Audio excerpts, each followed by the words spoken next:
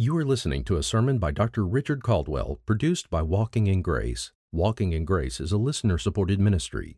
If you'd like to know how you can help these messages reach more people, visit walkingingrace.org/media. If you would please join with me in turning to the Gospel of Matthew, chapter 26. This evening we come to verse 36. We'll read to verse 46. Matthew chapter 26, beginning with verse 36. The Bible says this: Then Jesus came with them to a place called Gethsemane and said to his disciples, "Sit here while I go over there and pray." And he took with him Peter and the two sons of Zebedee and began to be grieved and distressed. Then he said to them, "My soul is deeply grieved to the point of death. Remain here and keep watch with me." And he went a little beyond them and fell on his face and prayed, saying, "My Father, if it is possible, let this cup pass from me. Yet not as I will, but as you will." And he came to the disciples and found them sleeping, and said to Peter, "So you men could not keep watch with me for 1 hour? Keep watching and praying that you may not enter into temptation. The spirit is willing, but the flesh is weak." He went away again a second time and prayed, saying, "My Father, if this cannot pass away unless I drink it, your will be done." And again he came and found them sleeping, for their eyes were heavy. And he left them again and went away and prayed a third time, saying the same thing once more. Then he came to the disciples and said to them, "Are you still sleeping and resting? Behold, the hour is at hand, and the Son of Man is being betrayed into the hands of sinners. Get up, let us go. Behold, the one who betrays me is at hand." Let's go to our God together and ask His blessing tonight. Father in heaven, thank you for this time we have now, the fellowship with you and with each other around your holy word.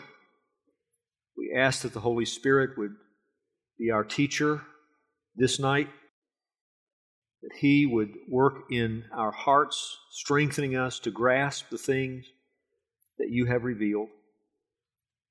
May you be at work in the preaching of the sermon and at work in the hearing and receiving of it. And may the result be good fruit in the lives of your people. And if it should please you tonight, Lord, even the salvation of someone who does not yet know your Son. We ask for these things in Jesus' name. Amen. Something that immediately stands out to me as I read this section, as I look at our Lord's agony in the Garden of Gethsemane, something that immediately stands out is the fact that though the Holy Spirit sets our attention on our Lord, He does so in a way that does not eliminate our Lord's relationship to His disciples. He means for us to see both of these things. We witness the burden of Jesus over His saving work of bearing the penalty for our sins, but we also witness the burden of Jesus in His shepherding work of guiding these men, and both are occurring in the very same scene. Jesus under the burden of the cross as it is approaching, Jesus under the burden of concern and care for His men, even as He is sorrowful to the point of death, contemplating Him serving as our sin sacrifice. I can say to you this way: we're presented with a picture that calls both for our worship and a picture that informs our walk with God. We see Jesus as our sin bearer, our sin sacrifice. We see Him contemplating that and we worship Him, but we also see Jesus caring about his men, challenging them to learn lessons even in the midst of this. And in that way, we want to learn what he wanted them to learn. Information both for our worship and for our walk with God.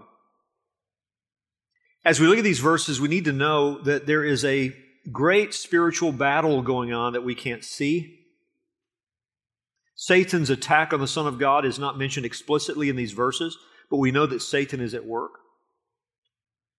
Christ's struggle is not described explicitly as a battle with temptation, but as we watch Jesus and listen to Jesus, we know that he has to triumph in the garden in order to save us on the cross.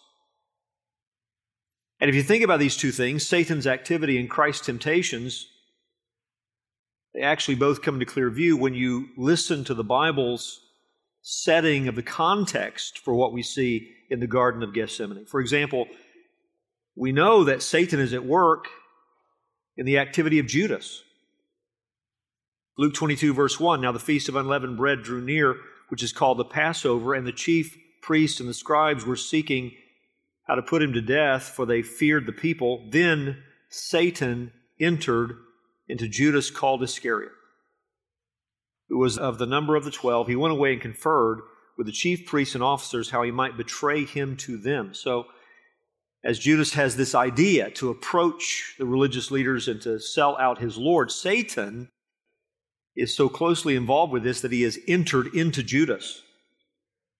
John chapter 13, verse 1 says, now before the feast of the Passover, when Jesus knew that his hour had come to depart out of this world to the Father, having loved his own who were in the world, he loved them to the end.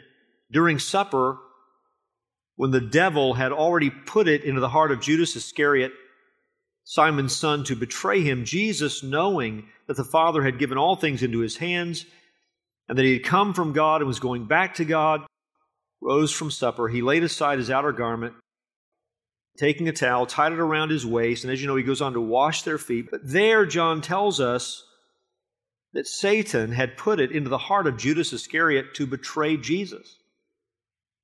John 13, verse 25 says, so that disciple, speaking of John, leaning back against Jesus, said to him, Lord, who is it? Who is it that's going to betray Jesus? Jesus answered, it is he to whom I will give this morsel of bread when I've dipped it. So when he had dipped the morsel, he gave it to Judas, the son of Simon Iscariot. Then after he had taken the morsel, Satan entered into him.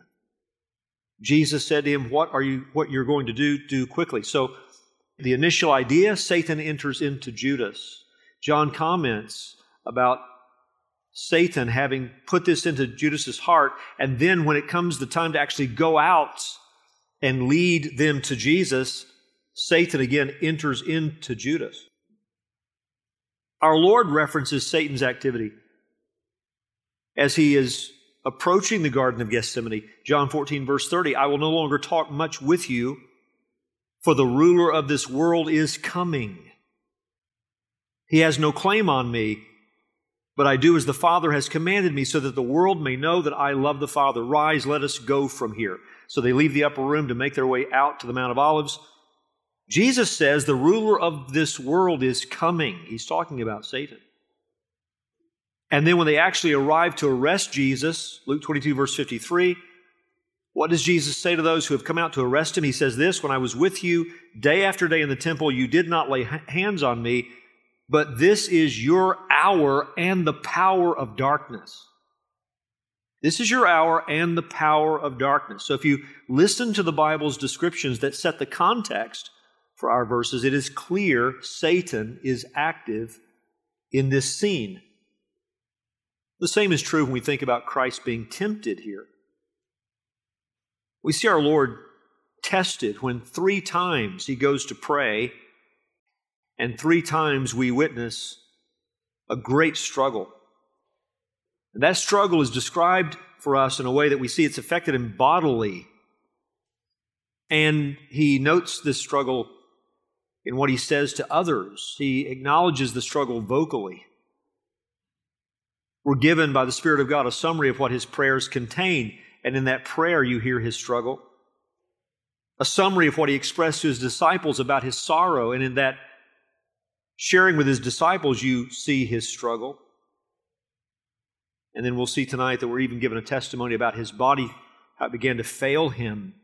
And he acknowledges that even in our text when he says that he is sorrowful to the point of death.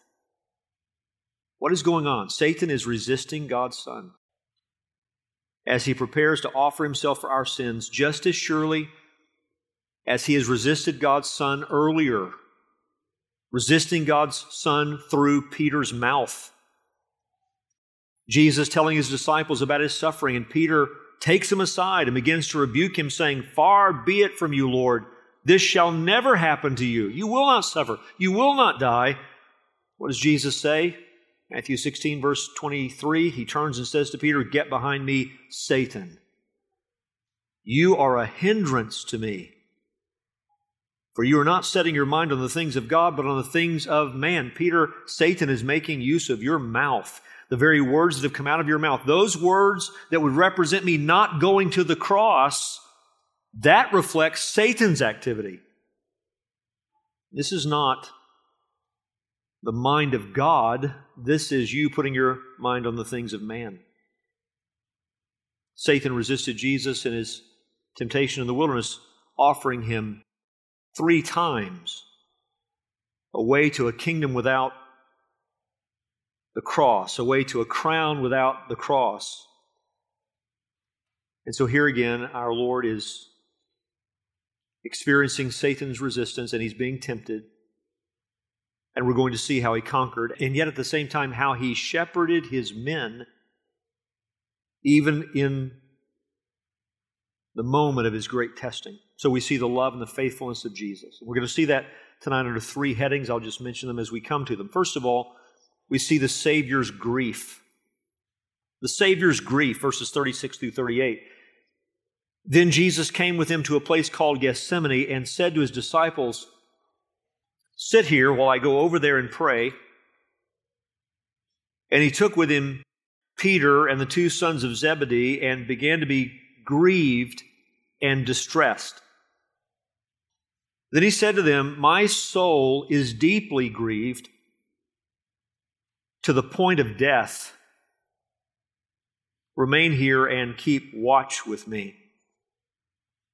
He arrives at the Garden of Gethsemane. Verse 36 tells us that he leaves 8 of his disciples toward the entrance. Judas is not with him. Of course, he's gone to bring the horde that's going to arrest Jesus. Judas is not there, so that leaves 11 disciples. 8 are left at the entrance. Tells them what he's going to be doing. He's going to make his way into the garden for a time of prayer. By the way, how will Judas know where to find Jesus? He knows where to find Jesus because Jesus has done this often with his disciples. This is where they have gone often to be alone. John 18 verse 1 says, "When Jesus had spoken these words, he went out with his disciples across the brook Kidron, where there was a garden which he and his disciples entered. Now Judas, who betrayed him, also knew the place, for Jesus often met there with his disciples." So he arrives at the garden. He leaves 8 of his disciples toward the entrance. He takes 3 into the garden as he goes to pray. He takes Peter, James, and John. Peter and the 2 sons of Zebedee, James and John. Why does he take these 3 men? Because they form his inner circle. Throughout his ministry, you see Jesus dealing with these 3 men in an unusual way. He sets them forward as leaders among the 12, and then of the 3, he deals with Peter in a way that even gives Peter prominence among the 3. It's a good reminder to us that even within a body of leaders, distinctions can exist and it be godly. This is our Lord's choice to deal with his men in the way that he does. And so the same 3 who witnessed his glory on the Mount of Transfiguration will now witness his agony in the garden. That's by Christ's choice. He confesses something to them. He confides to them in verse 38. He says, "My soul is deeply grieved to the point of death."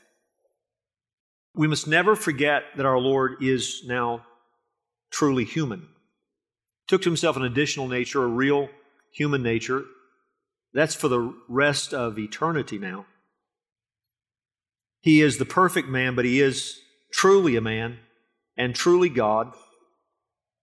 His divine nature explains that He is the eternal Son of God. His human nature explains that He's the Son of David. He is the Son of Man. One person, undivided, yet possessing two natures. And you see the true humanness of Jesus in that He wants someone to be with Him. He wants these men to share with Him in this moment of His testing. The lateness of the evening is seen in the sleepiness of these men. They cannot stay awake, as we'll continue to see. But Jesus has no rest in His heart. The moment has arrived. He understands the necessity of prayer. This is so instructive for us that in this moment of His greatest testing to this point, what does He long for? He longs for prayer. What does He see the need to be at the moment? It is the need for prayer. Let us go to our Father in our moments of profound sadness. Let us go to our Father in the midst of temptations that pale in comparison with His, that can't even be compared to His. If He needed to pray, do we not need to pray? He is profoundly sad.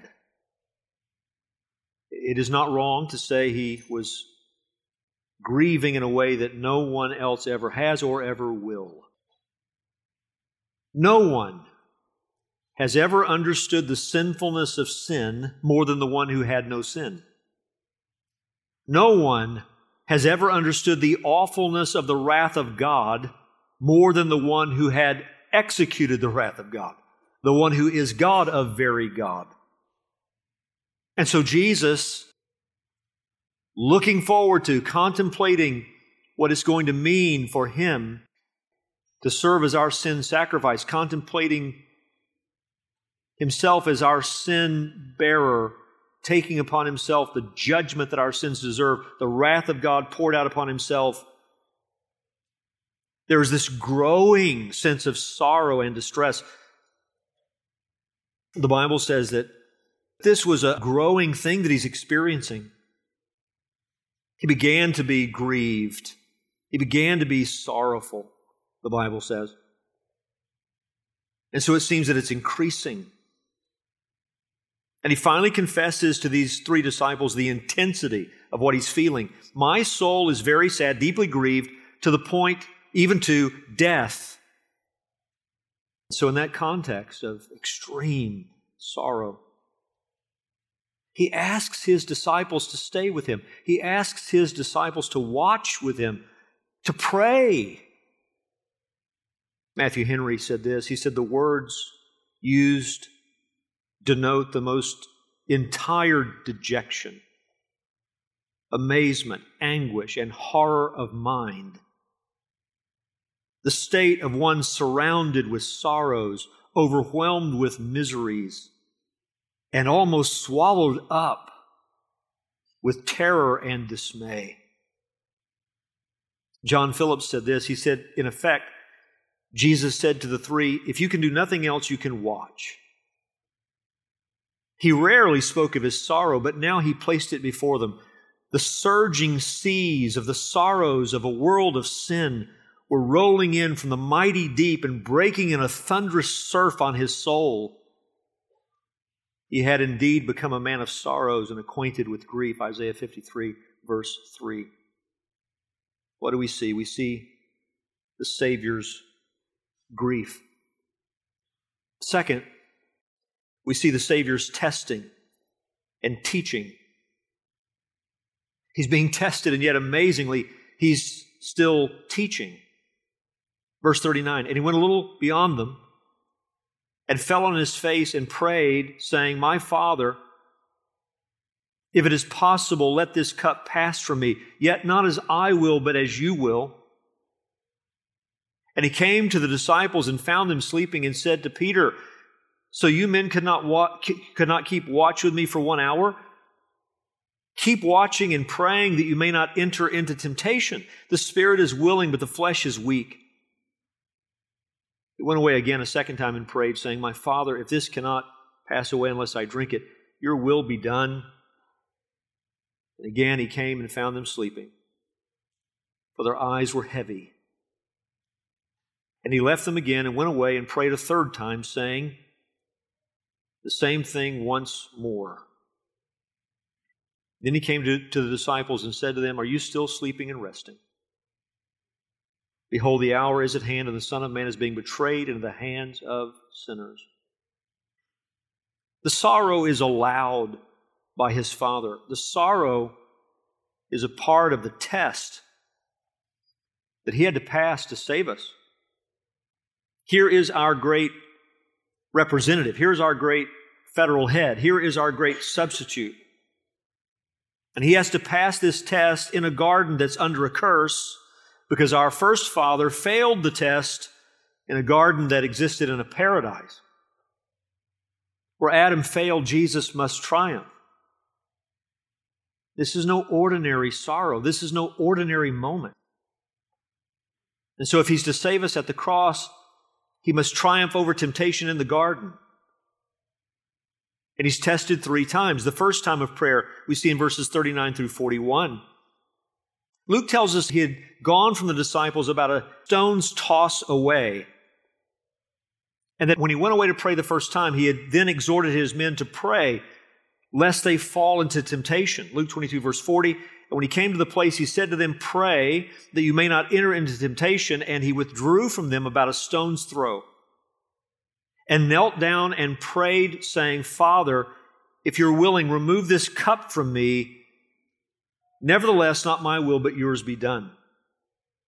The extraordinary nature of what we're witnessing is seen in something else that Luke tells us about. He tells us that our Lord's struggle was so great that his body began to fail him.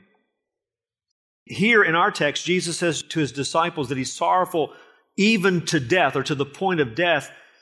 And Luke's account tells us that is no exaggeration, because his body is beginning to break down, so much so that he required the help of an angel.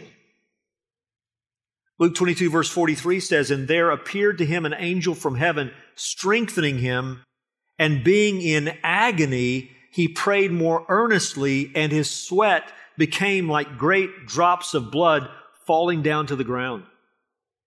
In our scripture reading tonight, we heard from the author of Hebrews, where he describes the intensity of our Lord's prayers. The Holy Spirit of God, through the writer of Hebrews, tells us this, Hebrews 5 verse 7, "In the days of his flesh, Jesus offered up prayers and supplications with loud cries." I mean, this is no mild moment, is it? As he expresses to his disciples the intensity of his sorrow, even to the point of death, his body breaking down, sweating, as it were, great drops of blood, and he's crying loudly, and he's weeping. In the days of his flesh, Jesus offered up prayers and supplications with loud cries and tears to him who was able to save him from death, and he was heard because of his reverence. Jesus, looking beyond his death to the resurrection, and his Father hears him. What was the greatest battle that Jesus was wrestling with? He tells us in his prayers, doesn't he? He tells us what he's wrestling with. Verse 39, "My Father, if it is possible, let this cup pass from me. Yet not as I will, but as you will." Verse 42, "My Father, if this cannot pass away unless I drink it, your will be done." Verse 44, he prayed a third time, saying the same thing once more. 3 times he is saying, "Is there any other way?" This was the battle in his temptation in the wilderness, as I said a moment ago. A crown without a cross. Is that possible? This is where Satan resists him through the mouth of Peter. "You will not die." Is there a way to do the will of God without dying in our stead? And here it is again. If you ask, what is this cup? The answer is, it's the cup of the wrath of God. It is the cup of suffering and dying in our stead. The Old Testament, many places, describes God's wrath in terms of a cup to be ingested, to be taken in. Psalm 75, verse 2, one example of this. At the set time that I appoint, I will judge with equity. When the earth totters and all its inhabitants, it is I who keep steady its pillars, Selah. I say to the boastful, do not boast, and to the wicked, do not lift up your horn. Do not lift up your horn on high or speak with haughty neck. For not from the east or from the west and not from the wilderness comes lifting up, but it is God who executes judgment, putting down one and lifting up another. For in the hand of the Lord there is a cup with foaming wine, well mixed, and He pours out from it, and all the wicked of the earth shall drain it down to the dregs. The wicked will drain down the cup of God's judgment, the cup of God's wrath. And so the prayer of Jesus amounts to this: is there any other way? Must the sinless Son of God become our sin sacrifice if we're to be saved? Must the perfect Son of God feel the mysterious abandonment from His Father that He gives voice to on the cross? My God, why have you forsaken me? Is there any other way than that? Again, Matthew Henry's so good on this. He says, Scripture ascribes His heaviest sufferings, Christ's sufferings. Scripture ascribes His heaviest sufferings to the hand of God.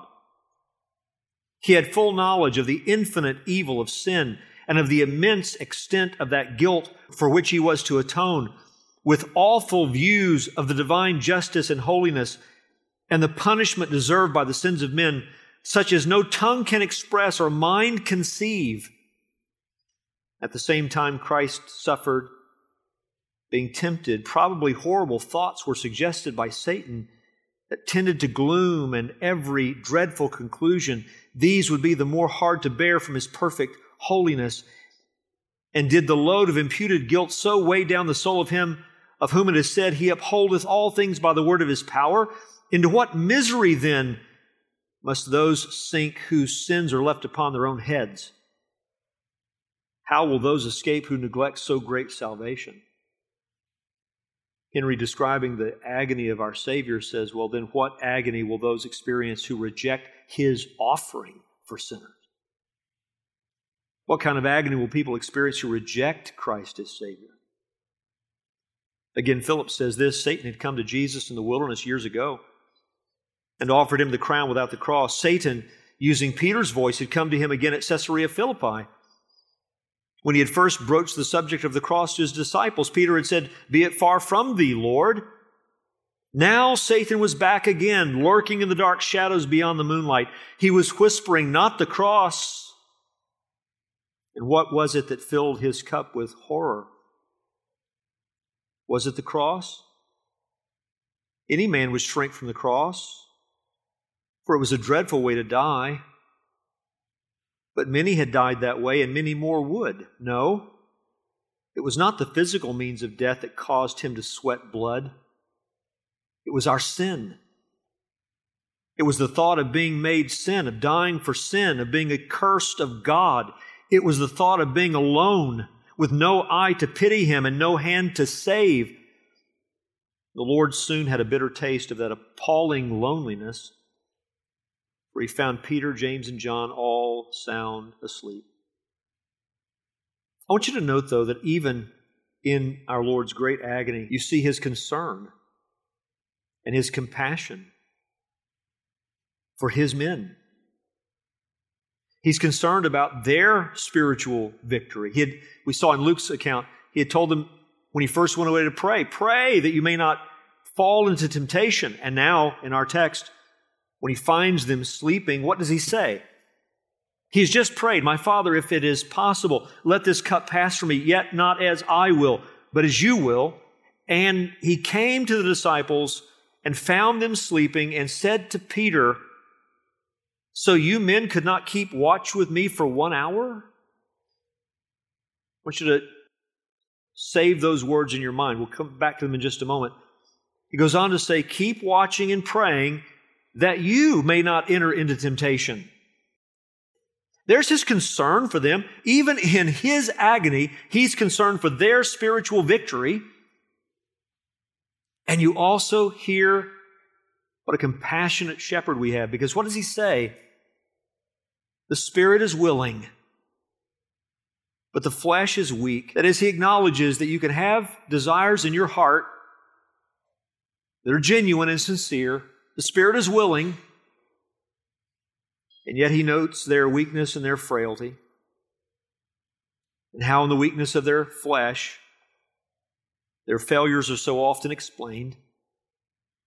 He is not without understanding. He is not without compassion. Even when he must rebuke, he does so in a way that's encouraging.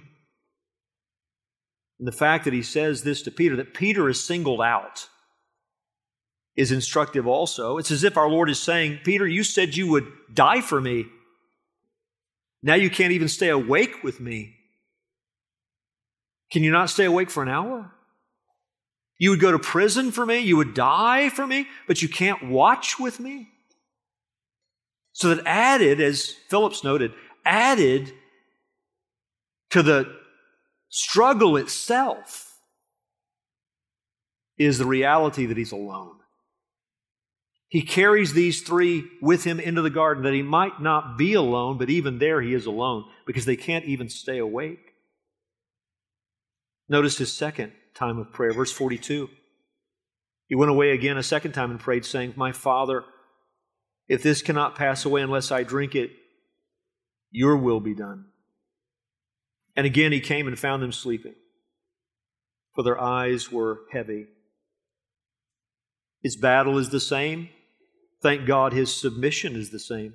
His obedience is the same. His resolve is the same. Gives voice to his desires and submits his desires to the will of his Father. Not my will, but your will be done. But sadly, his disciples are the same. Even as we saw this morning, the story of disciples is not that we are heroes. The story of disciples is that we are rescued ones. They didn't just fail at the end when they all flee. They were failing in the process. They can't even stay awake.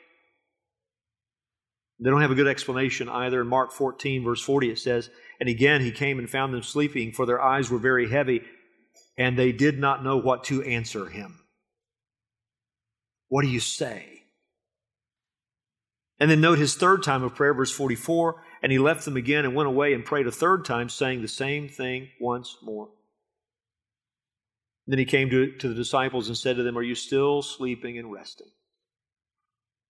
He is all alone. They sleep while he struggles. They sleep while he seeks the face of his Father. They sleep while he's looking into the face of what he dreads.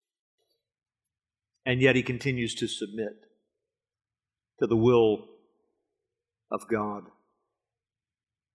The Savior's grief, the Savior's testing and teaching. That's what's amazing. In the midst of his testing, he's still shepherding his sheep. Third, we see the Savior's triumph. Does he pass the test? Will he pass the test? Indeed he does. Are you still sleeping and resting? Behold, look, the hour is at hand. And the Son of Man is being betrayed into the hands of sinners. Get up. Get up. Verse 46, let us go. Behold, the one who betrays me is at hand. Time for sleeping and resting for you is over. The time of my testing has been passed, and now we get up and I walk forward to what will lead to the cross and to my offering for you. Do this in remembrance of me. This is my body, which is for you. This is my blood, which is for you. And now he says, let's get up and walk forward because the time of my betrayer has come. Interesting, isn't it, in verse 45, that he describes himself in these third-person terms. The Son of Man is being betrayed into the hands of sinners. He wants his disciples to recognize that what is happening is the fulfillment of Scripture. He sees himself in these terms. What is happening to him is fulfilling Scripture. He wants his men to understand what is happening is the fulfillment of Scripture. The Son of Man is being betrayed into the hands of sinners, just as God ordained. God is sovereign even as men are responsible. This Jesus, delivered up according to the definite plan and foreknowledge of God, you crucified and killed by the hands of lawless men. Acts 2:23. The one who betrays me is here. Judas has arrived. And we'll see Christ's interaction with Judas next time. But as we finish tonight, I want to mention 5 things that we must not miss from these verses. First of all, we must not miss the awfulness of sin. Isn't this something that believers battle with on a regular basis? We know intellectually, we know theologically, we know biblically that our sins are exceedingly sinful, that in the sight of a holy God, they are exceedingly hateful. And yet, how often do you and I give space to those sins for which our Lord had to die in order to save us for God? How can we witness His agony over what it means to be our sin bearer and then treat our sins lightly? The only reason the sinfulness of your sin doesn't break in upon you to a degree it would destroy you is mercy and blindness. Because to see things as clearly as Jesus saw them is to agonize over the awfulness of sin. Are our sins awful to us? Do they grieve us? We know the one who denies that he has any sin is someone who doesn't have the Spirit of God. The one who would say he has never sinned is someone who is still a stranger to God. We know that saved people are confessors of sin, but that's the point, isn't it? Saved people are confessors of sin. You don't go on in it. You recognize it, and it grieves you, and you say about it the same thing God says about it, and so you agree with God and turn from it. And yes, it is a lifetime of that until you're glorified, but it is a lifetime of that. Are you recognizing the awfulness of your sin, and are you confessing it? Second, we must not miss the fearfulness of God's wrath. Christ sweating, as it were, great drops of blood, body breaking down under the agony of the awareness of what this will mean. Why? Because he understands not only the sinfulness of sin with a clarity unlike any one of us ever could, but he understands the wrath of God in a way that we don't fully grasp. Oh, what joy should fill our hearts. What gratefulness should characterize our lives when we recognize God has saved us from God's wrath. That God, by the finished work of His Son, has delivered us from Himself in terms of His wrath, from Himself for Himself, from His wrath for His glory, from His wrath for His family, from His wrath for fellowship with Him. What joy should characterize our lives? What gratefulness should characterize our living, knowing that He has rescued us from His own wrath. How can we see our Lord's agony in the garden and not see how awful the wrath of God is? Third, we must see the strength and the glory of our great Savior. He knows temptation in a way you and I will never know it. I've heard others say it, and it's true. The reason why we can know for sure that Jesus knew temptation in a way that we never will is because God regulates our temptations. He knows what we are able to take and what we are not able to take, and He never allows us to be tempted beyond what we're able to pass the test. His Son had no such limitations, so that He felt the full ability of Satan in this spiritual struggle. And yet, The sinlessness of Jesus is on full display. As he said, the ruler of this world comes, but he has nothing in me. The offer is set before Christ, but there's nothing within Christ that is drawn out to the offer. In our Lord is perfect submission to His Father, perfect desire to obey His Father, perfect joy in the will of God. There is nothing there to be found. And here we see His strength as He passes the test, His human nature shrinking from the concept of the suffering, and yet His perfect humanity on display as He remains perfectly submitted every step of the way. Not my will, but your will be done. Where Adam failed, the last Adam succeeds. And that is how we are saved.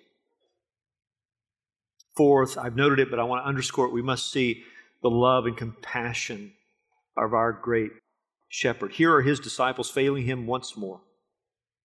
But He loves them. Here they are failing Him once more. But He doesn't give up on them.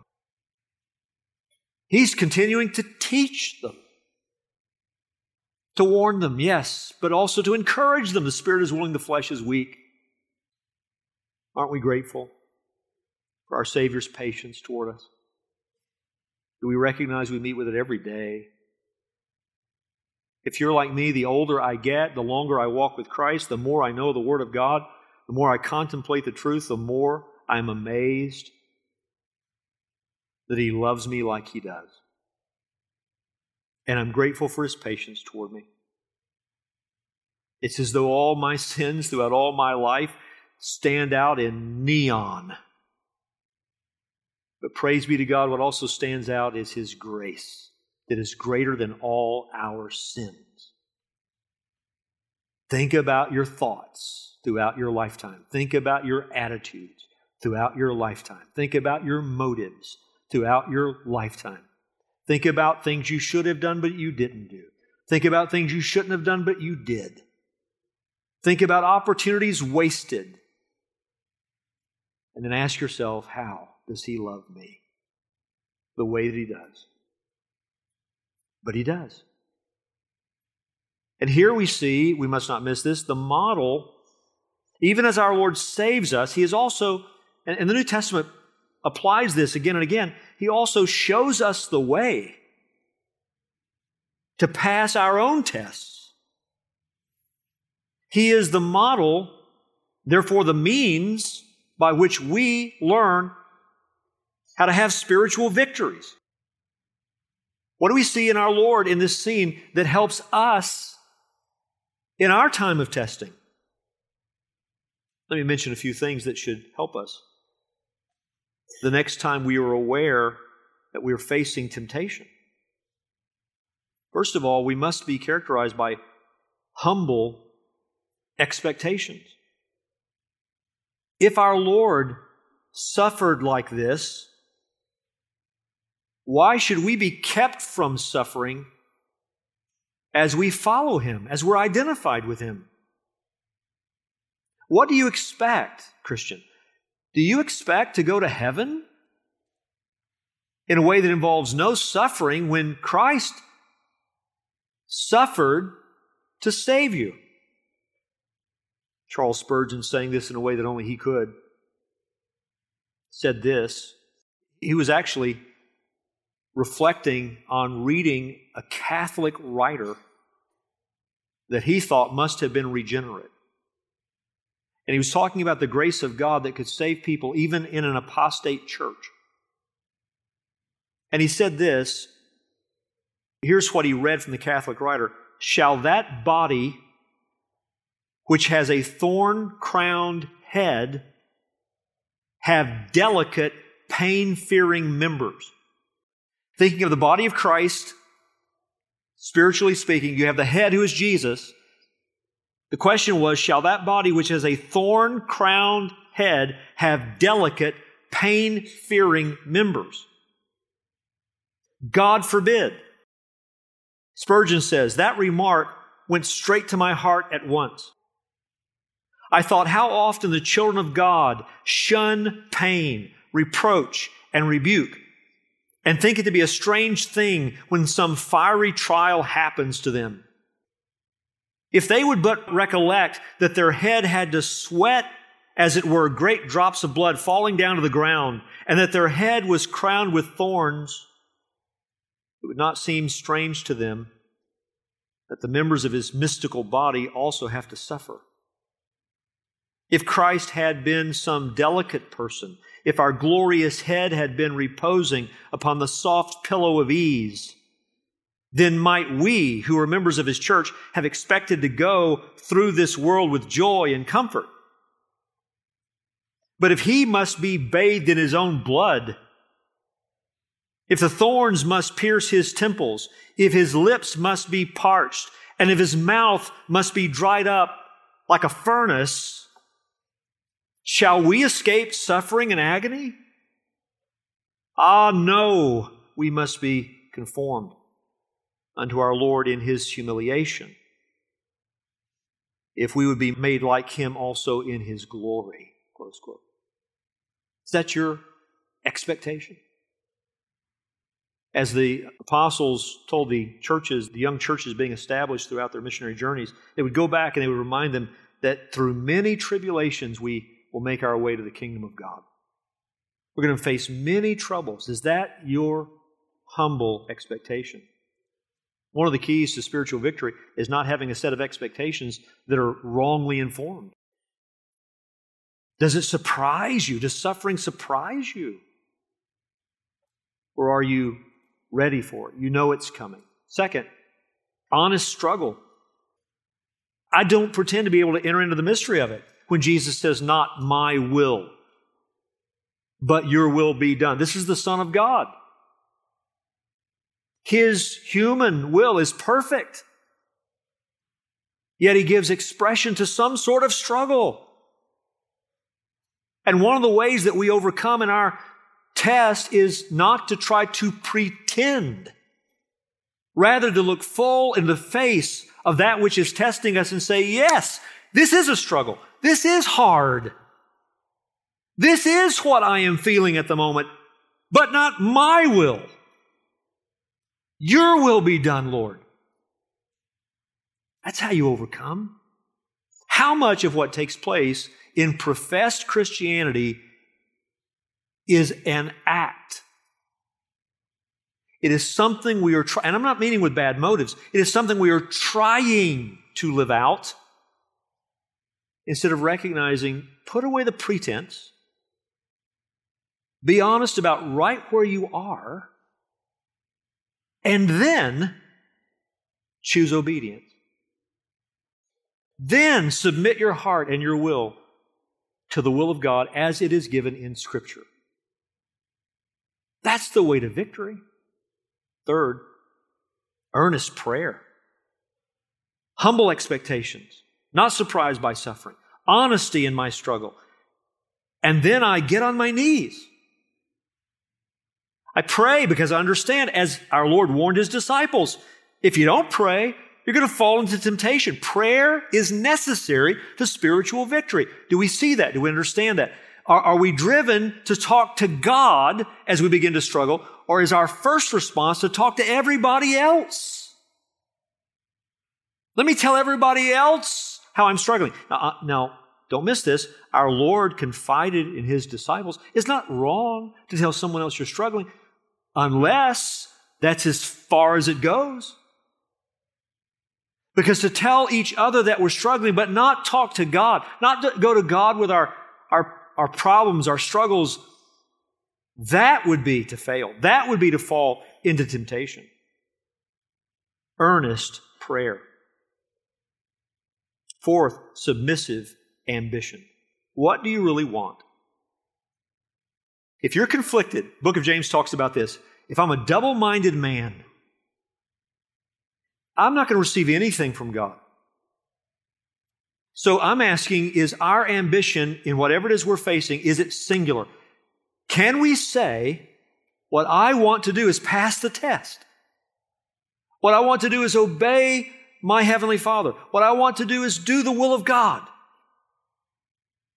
Now my prayers will be rightly informed, you see? Now my prayers will match the will of God. Is my ambition in the situation submissive? Therefore, you hear me quote this verse often, 2 Corinthians 5:9. Therefore we have as our ambition, singular, to be pleasing to Him. Whether in the body or out of the body, whether on this side of heaven or standing before the Lord one day, we have one ambition, to please Him. And we all know that we fail in that ambition so often. But that must be our goal. Lord, what I want in whatever I'm going through is to do what pleases You. Fifth, enduring resolve. Christ is not tested once. He's tested 3 times. And 3 times He keeps saying the same thing. I love the way that Matthew summarizes it. Verse 44, and He left them again and went away and prayed a 3rd time, saying the same thing once more. He just keeps saying the same thing. His resolve doesn't change. May the Lord do that in us. Lord, I keep feeling the weight of this thing. It seems like it's never going to go away. But I'm still saying the same thing. Not my will, but Your will be done. Oh, that I would please You in this time of testing. The last thing I'll note, Christ is our model. Even as He is looking to His Father, He is looking at His disciples. How often in the midst of our temptations, our tests, our struggles, our problems, how often is it that we cease to be concerned about what anybody else is going through? It's like, this is my issue, so now nothing matters but what's going on with me. And there is our Lord in the midst of His greatest agony, His greatest testing, and He is shepherding and teaching and watching over these men whom He will keep watch over until the day that He passes them off to the Spirit of God, who will be their helper after He ascends into heaven. Prays for us in John 17, Father, keep them in Your name. The men who've been with me, I've kept them until now. Keep them, praying, interceding for us. Loved His own all the way to the end, you see. Never losing sight of these men whom He loved. May that serve as a model for us, that no matter what it is we're going through, there's still someone else to care for. Our eyes are on the Lord, but our eyes are on others. Our eyes are on the Lord, but our eyes are on others. What a marvelous Savior. What a glorious Savior. To Him be all praise and honor and glory, majesty, authority. The story of us is not the story of heroes. The story of us is the story of rescued ones. Amen? Let's pray together. Father in heaven, thank You that our Savior triumphed. Thank You that He has saved us from our sins, from Your wrath, for You, forever, by virtue of His perfect obedience and then His substitutionary death. And You raised Him from the dead. He lives, and so we live. Safe in His hand, safe in Yours. You never let us go. So that now and forever, our mouths will be full of praise to You for an amazing, gracious, saving work in our case. We give You praise in Jesus' name. Amen.